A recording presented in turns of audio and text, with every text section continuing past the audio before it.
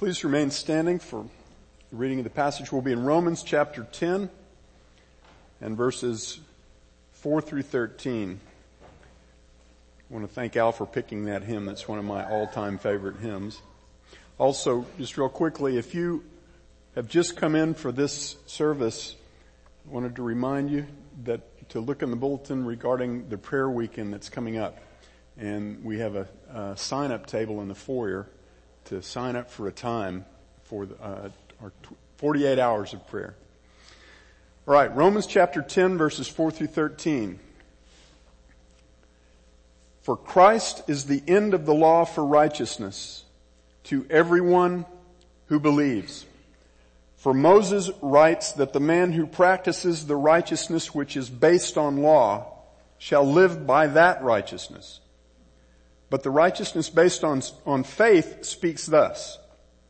Do not say in your heart, who will ascend into heaven, that is to bring Christ down, or who will descend into the abyss, that is to bring Christ up from the dead. But what does it say? The word is near you, in your mouth and in your heart. That is the word of faith which we are preaching. That if you confess with your mouth Jesus as Lord and believe in your heart that God raised him from the dead, you shall be saved.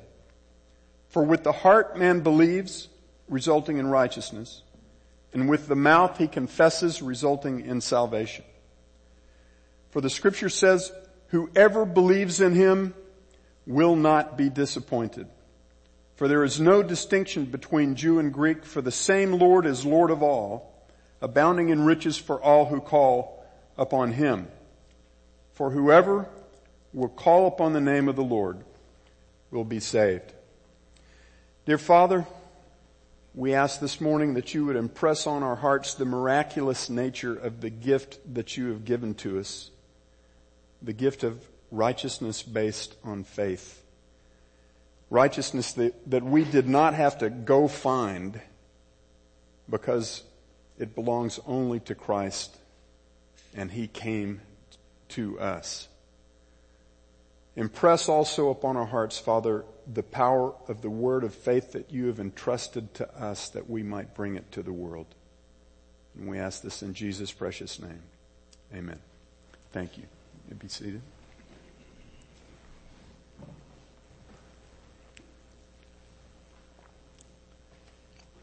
In December of 1944, just 9 months before Japan surrendered to the Allied forces to bring World War II to an end, a young Japanese soldier named Hirao Onoda was sent on a mission together with a band of other elite Japanese soldiers. And the mission was to secure a small airstrip and some port facilities on an island called Labang. This island was only 16 miles long and 6 miles wide, and it was heavily covered with thick rainforests. Onoda's commander told him when he sent this band of soldiers into this mission that they were not to surrender under any circumstances, and they were not to give up the fight.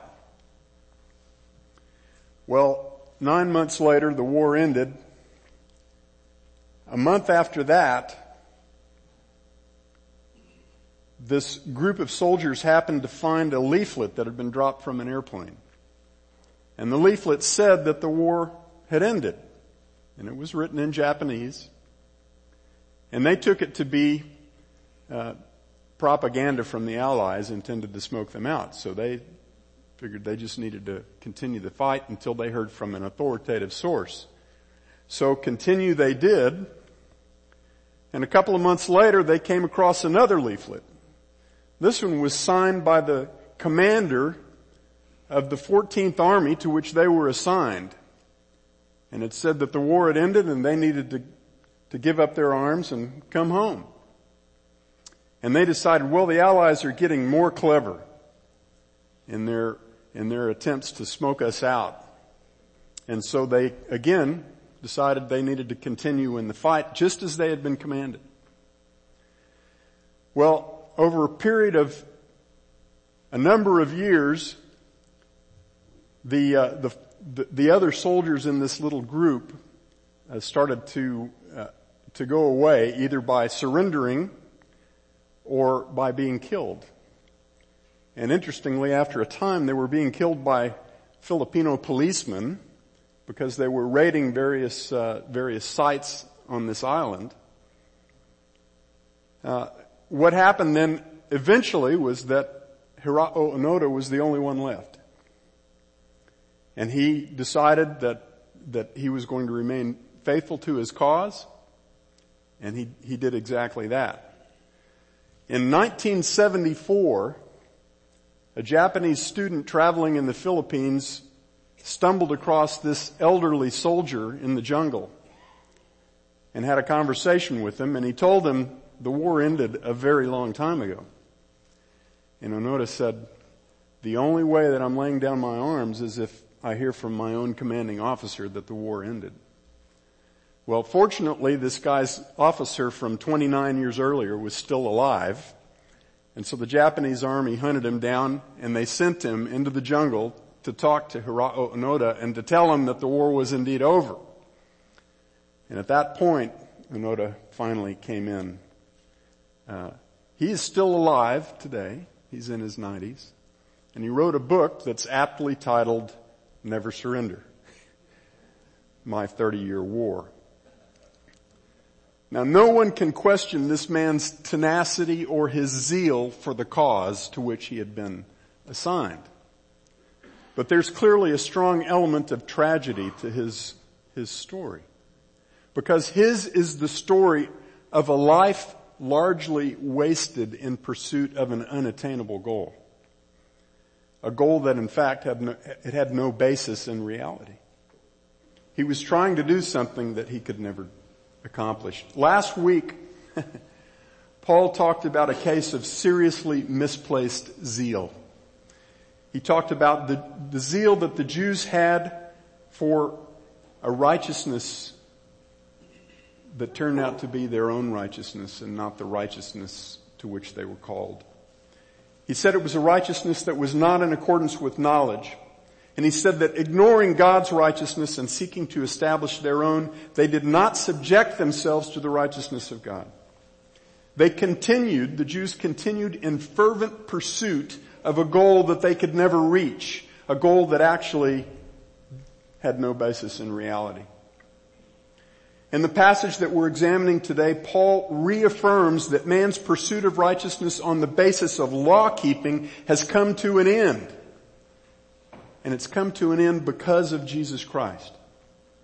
And then he tells us that rather than pursuing a righteousness that we have to muster up from within ourselves, God calls us to place our trust in the righteousness that he has brought to us in the person of Jesus Christ.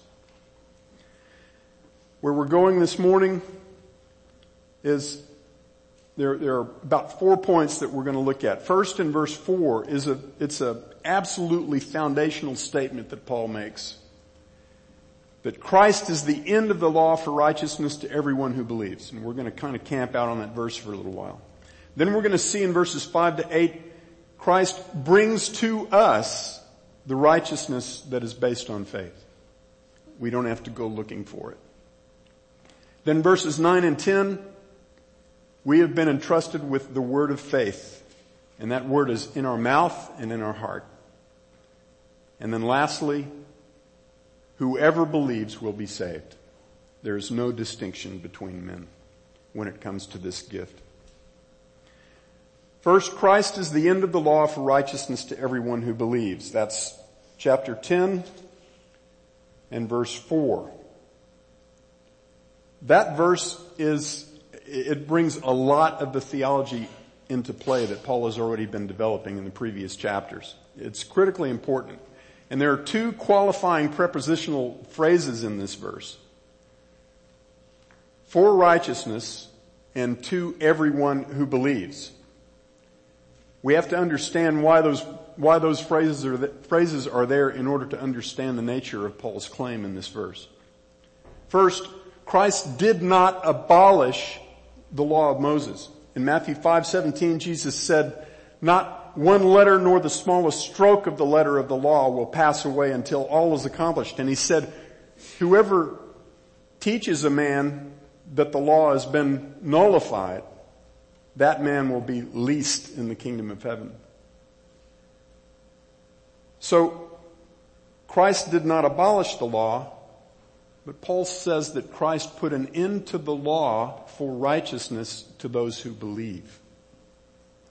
That is, when he says end to the law for righteousness, the point is, when it comes to how men obtain true righteousness, it is shown not to be on the basis of law keeping.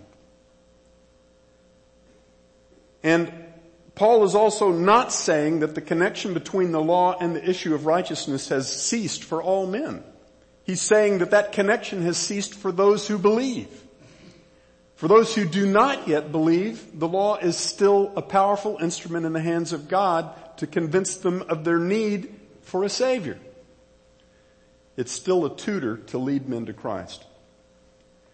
And there's a lot of discussion in the Christian literature about what Paul means by the statement, Christ is the end of the law. That was a major shock to some of the Jews in Paul's audience, and it's still a shock today to many. Does that statement, Christ is the end of the law, mean that Jesus fulfilled the goal or purpose of the law? Does it mean that he satisfied the standard of righteousness required by the law? Does it mean that he put an end to the requirement that men practice the law? I believe the answer is yes. I believe he did all of those things. I believe that he fulfilled the evangelistic purpose of the law. He satisfied the righteous standard of the law, and he ended the requirement that men practice the law. And that third point is based on the first two. Let's look at those one at a time. One of the purposes, a fundamental purpose of the law, was to manifest the character of God to fallen, sinful men, so that as we behold the character of God in the law, we find ourselves to be unrighteous. We find ourselves to be incapable of actually doing the law. And that recognition of our unrighteousness is what then shows us the need for our Savior, for Jesus Christ.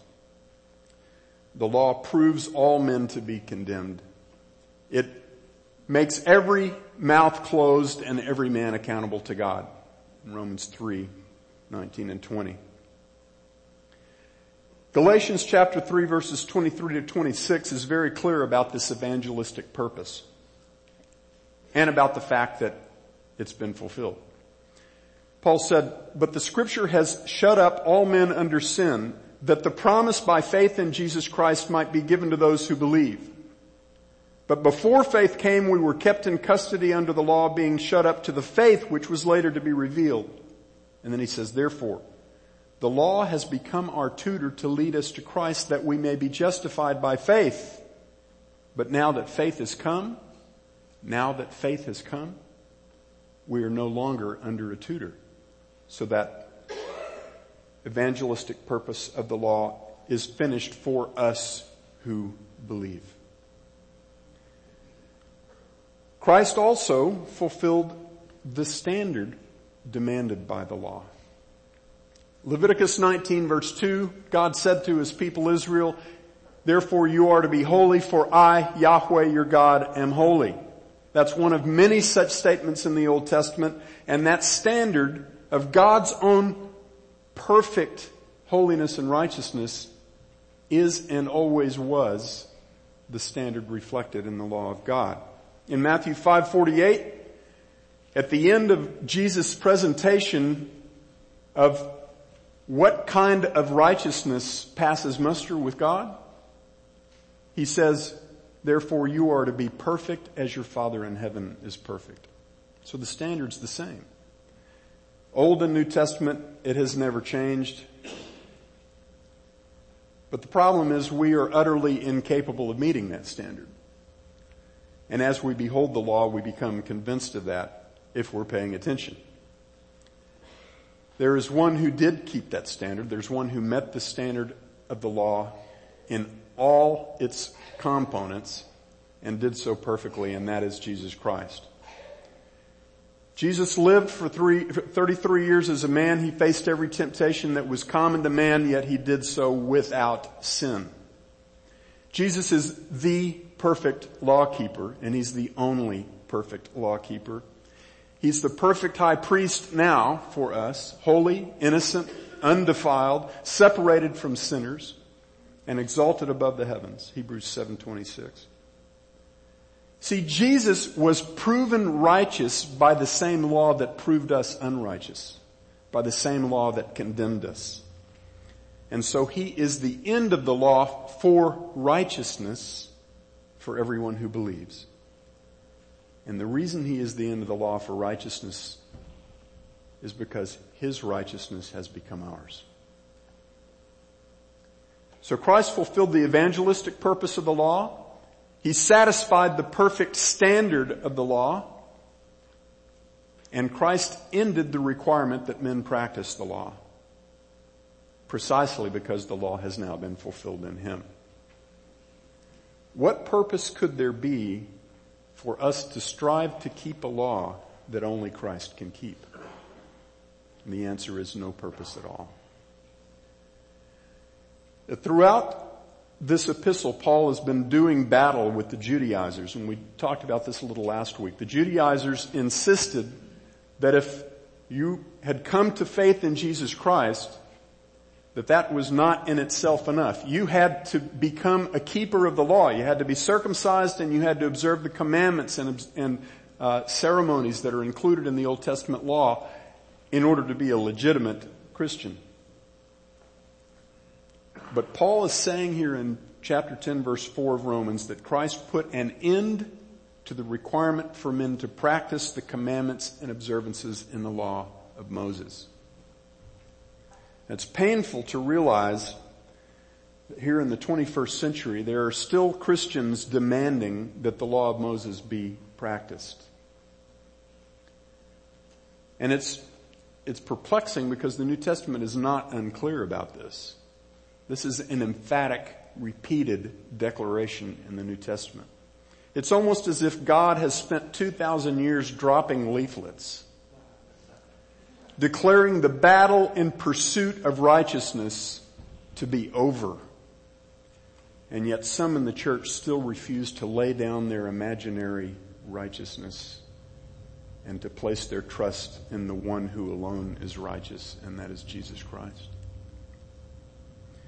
And this declaration about Christ being the end of the law applies to all forms of law keeping, not just to the keeping of the law of Moses. If you go back to chapter 4 of Romans, Paul was very, very clear that this goes beyond just the law of Moses. In fact, he went back to Abraham to show that Abraham was justified by faith in the promise of God 500 years before the law existed, before Moses was ever a gleam in his father's eye. Law keeping cannot and will not make men righteous in the eyes of God. Now I know this may sound like old hat by now, but this is as fundamental to our faith as it gets.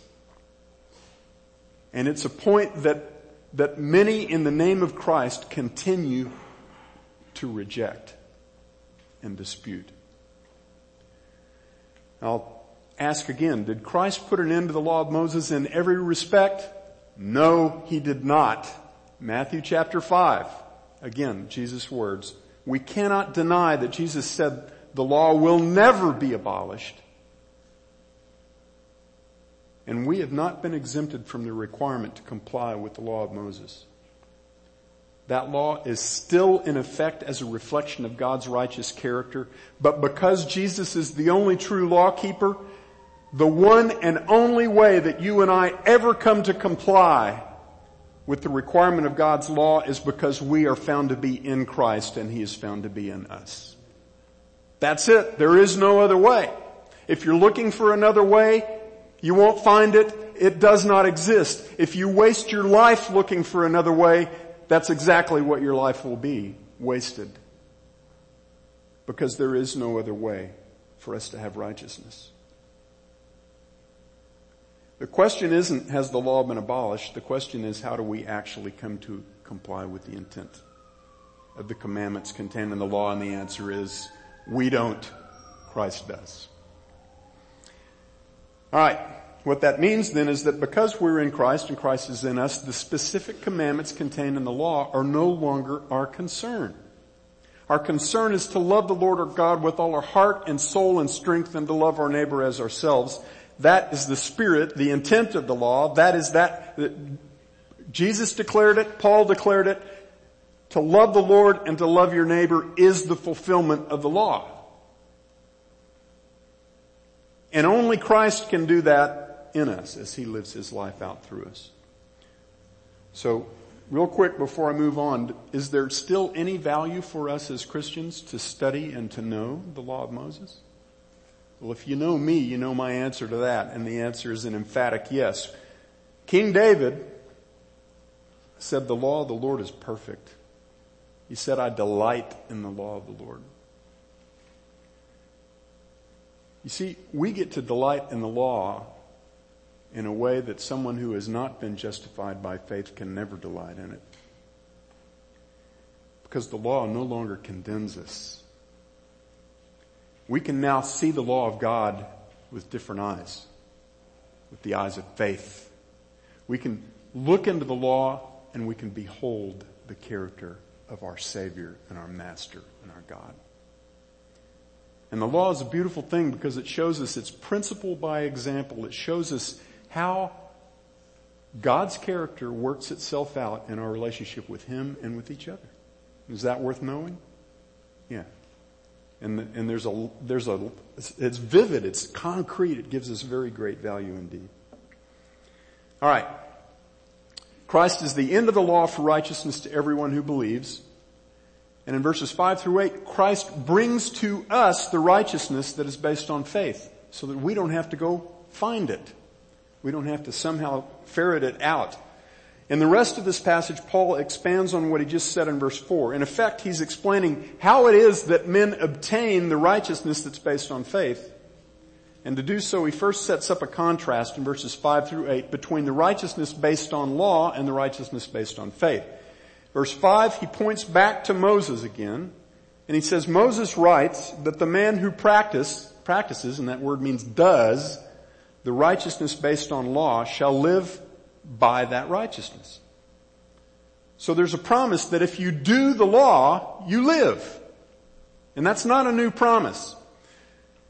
Leviticus chapter 18 verses 4 and 5, God said to Israel, you are to perform my judgments and keep my statutes, to live in accord with them. I am Yahweh your God. And then he said, so you shall keep my statutes and my judgments by which a man may live if he does them. I am Yahweh.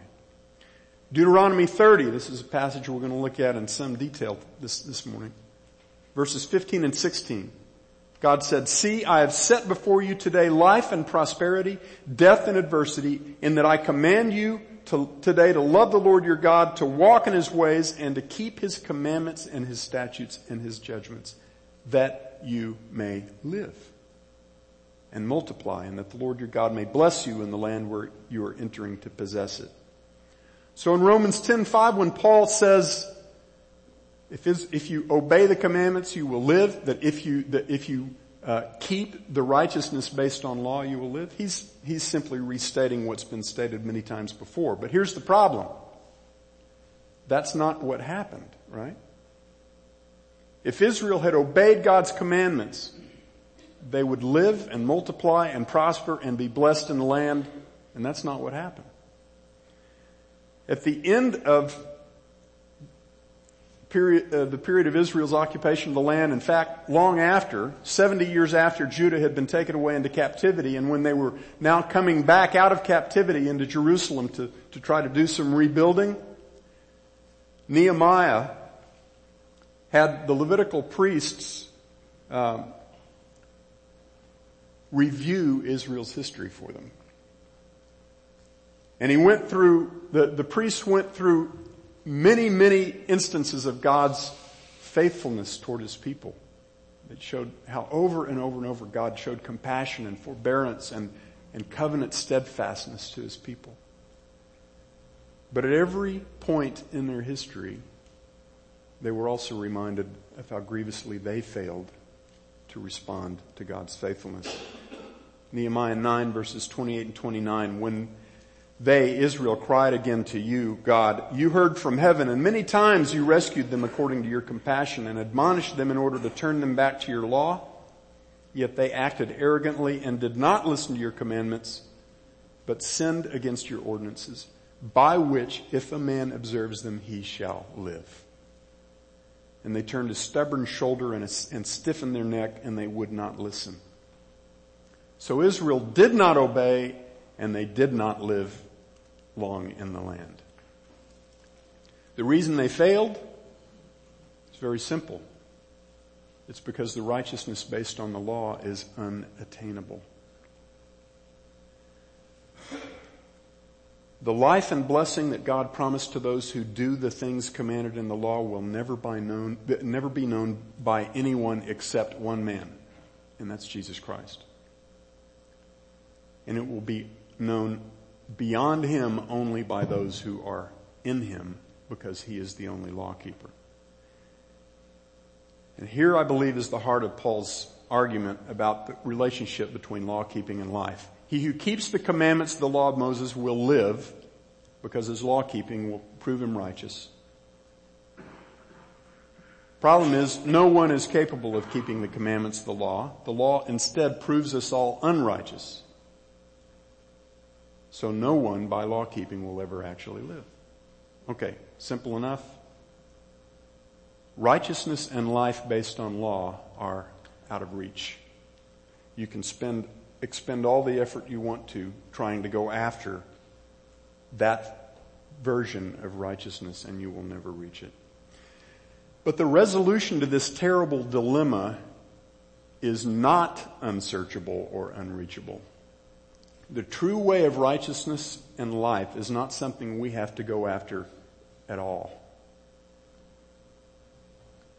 Paul said earlier in this chapter that the Jews, in chapter 9, he said, the Jews pursued righteousness and did not find it, did not attain it, because they did not pursue it by faith, but as though it were by works. And he said the Gentiles who didn't pursue righteousness at all, they attained it. But they didn't find it, it found them. In verses 6 through 8, Paul quotes from Deuteronomy 30. And he says, but the righteousness based on faith speaks thus. Do not say in your heart, who will ascend to heaven, that is to bring Christ down? Or who will descend into the abyss to bring Christ up from the dead? But what does it say? It says the word is near you, in your mouth and in your heart. That is the word of faith which we are preaching. And here's where the connection between Old and New Testament gets amazing. In Deuteronomy 30, where those words came from, Paul takes those words and he modifies them, and we're going to compare to see how he modified them. But back in the passage where those words came from, God told Israel to choose life by loving him and keeping his commandments, and in that very same passage, he told them that they would fail to do so.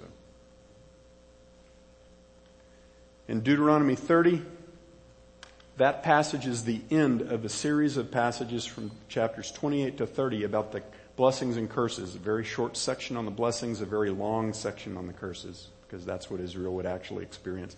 And then God says, when you have experienced the full measure of the curses because of your disobedience, then I'm going to do something that you could never do.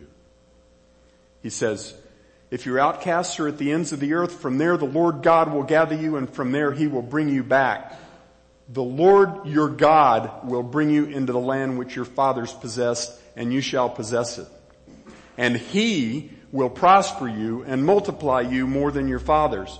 Moreover, the Lord your God will circumcise your heart and the heart of your descendants to love the Lord your God with all your heart and with all your soul, so that you may live. And then in verse 8 he says, and you shall turn and obey the Lord and observe all his commandments, which I command you today. Wow. Now let's look at that in a little more detail.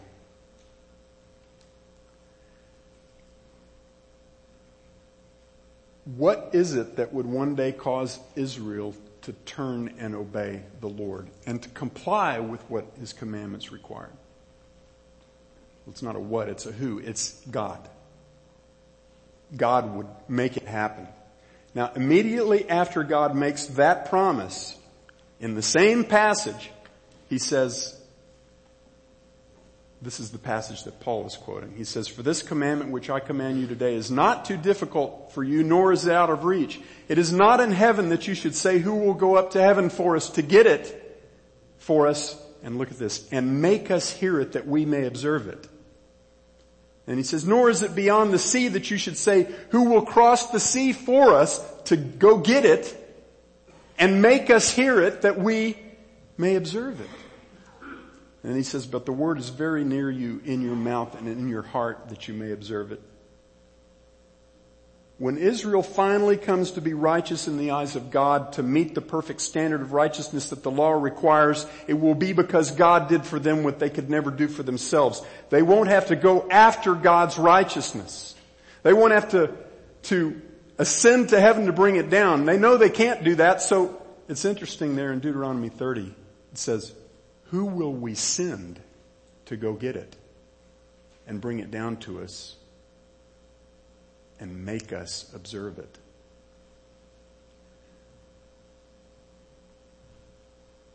Israel won't have to go after it. They'll find that the Word of God is written in their hearts and their mouths because God put it there. They will no longer look for rules to tell them how to live, because they will know how to live because they will know God. That's the promise of the new covenant. When Paul quotes Deuteronomy 30, he does an amazing little change up. And this is, to me, just divinely brilliant what he does here.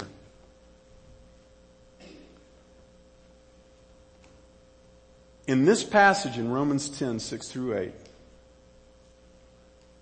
what is the it that you don't have to go after?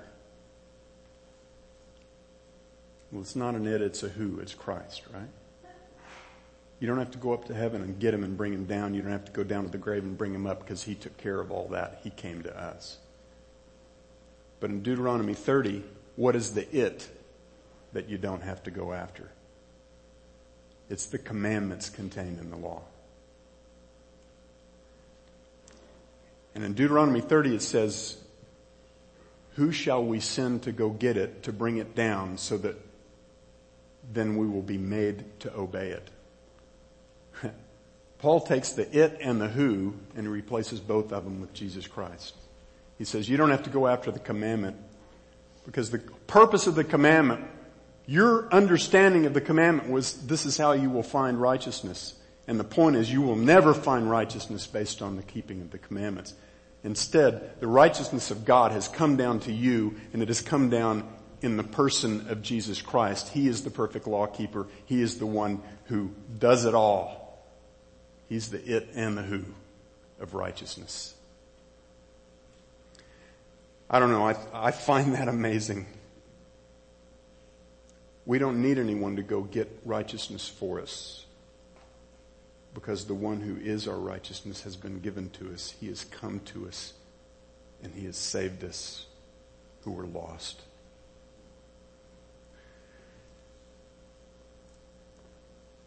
By God's doing, we are in Jesus Christ. And the word concerning this righteousness based on faith is now in our mouths and in our hearts. Paul says in verses 9 and 10, if you confess with your mouth Jesus is Lord and believe in your heart that God raised him from the dead, you shall be saved. For with the heart man believes, resulting in righteousness, and with the mouth he confesses, resulting in salvation. Now, Paul's point here is not to add another step, another condition to salvation. It's amazing to me sometimes how quickly our minds turn from grace to works.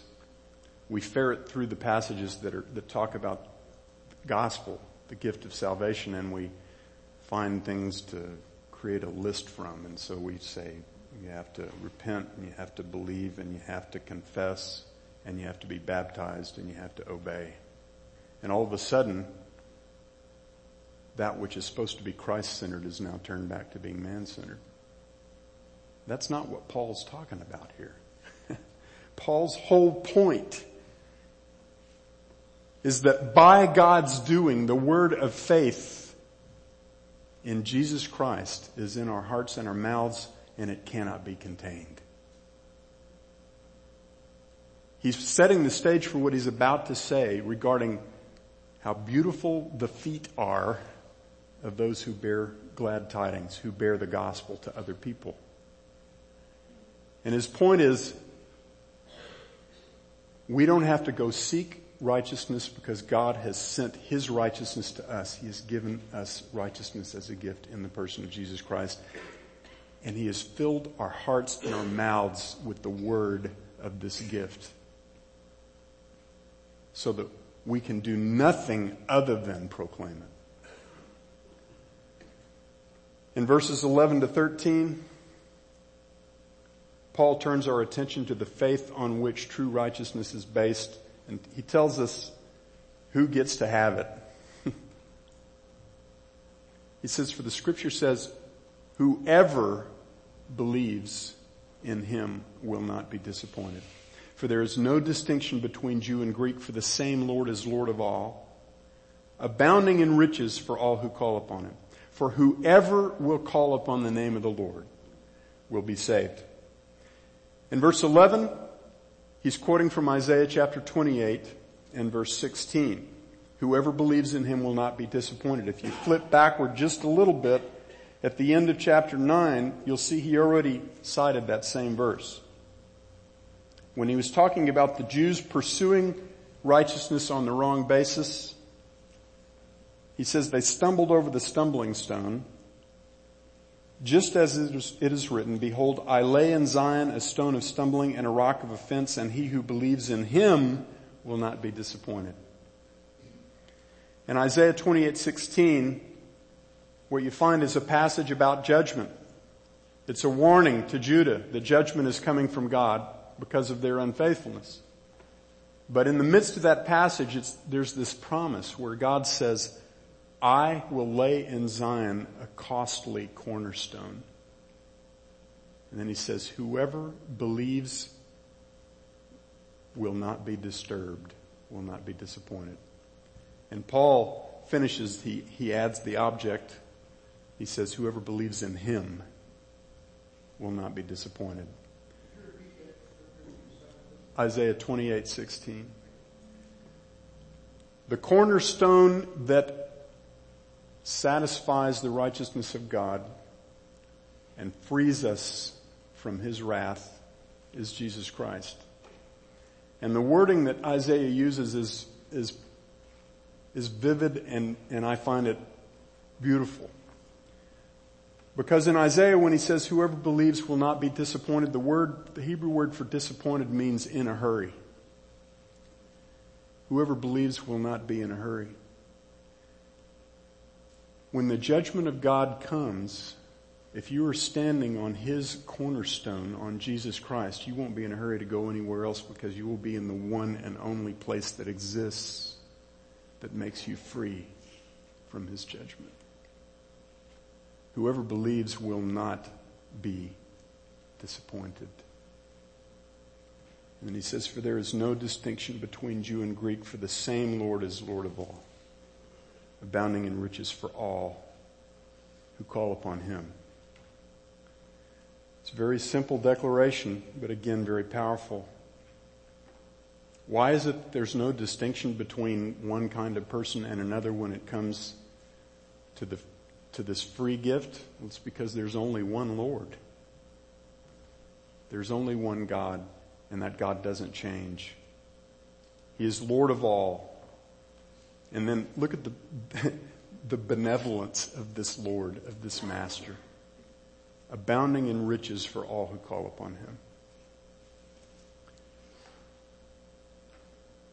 That discussion in the worship this morning about the prodigal son made me think of this. When that boy left home, he asked his father for all the wealth that he thought was his portion that belonged to him. And where did he end up? He ended up wallowing in mud with pigs. He ended up discovering the poverty of his own heart. And he came back to his father because he knew that even the hirelings, even the servants in his father's household had plenty. Well, what we receive from the hand of our Lord and Master, of our Lord and Savior, when we simply come in faith and receive his gift, is an abundance of riches. Ephesians chapter 2 verse 7 says that we'll spend the rest of eternity with him showing us the surpassing riches of his kindness toward us in Christ Jesus. And we'll never get to the end of those riches. And then Paul finishes this declaration in verse 13 by saying, whoever will call upon the name of the Lord will be saved.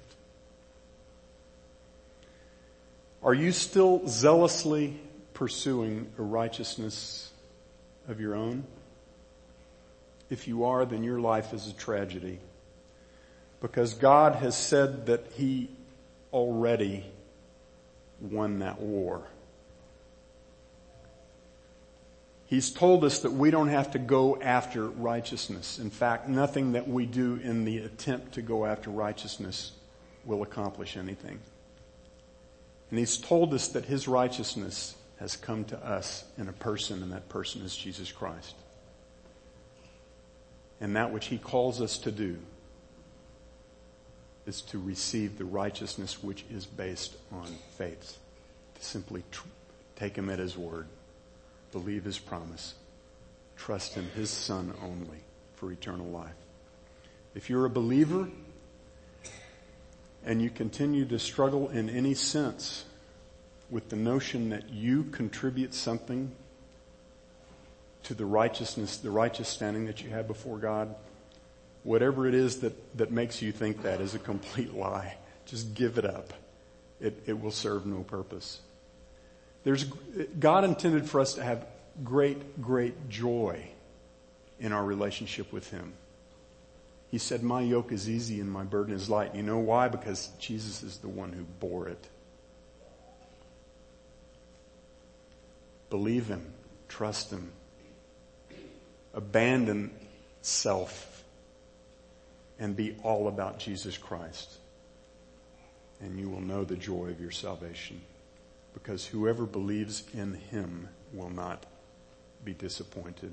Father, thank you for this morning, for the power of these passages that we've been examining. Father, if there's anyone here today who does not know Jesus Christ as his Savior or her Savior, pray that that person will flee from any notion that they have a way to make themselves righteous in your eyes. And that they will simply trust in the gift that you have given. That they'll believe in Jesus Christ and be saved. As you promise they will. We pray for us who are your children that we will be overwhelmed with your grace and with the freeness of your gift, and that we will find that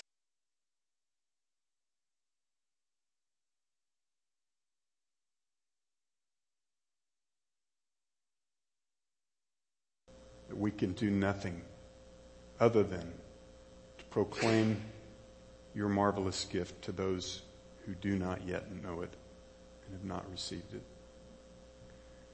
And we pray these things in the name of Jesus Christ, who is our righteousness. We pray it for his sake. Amen.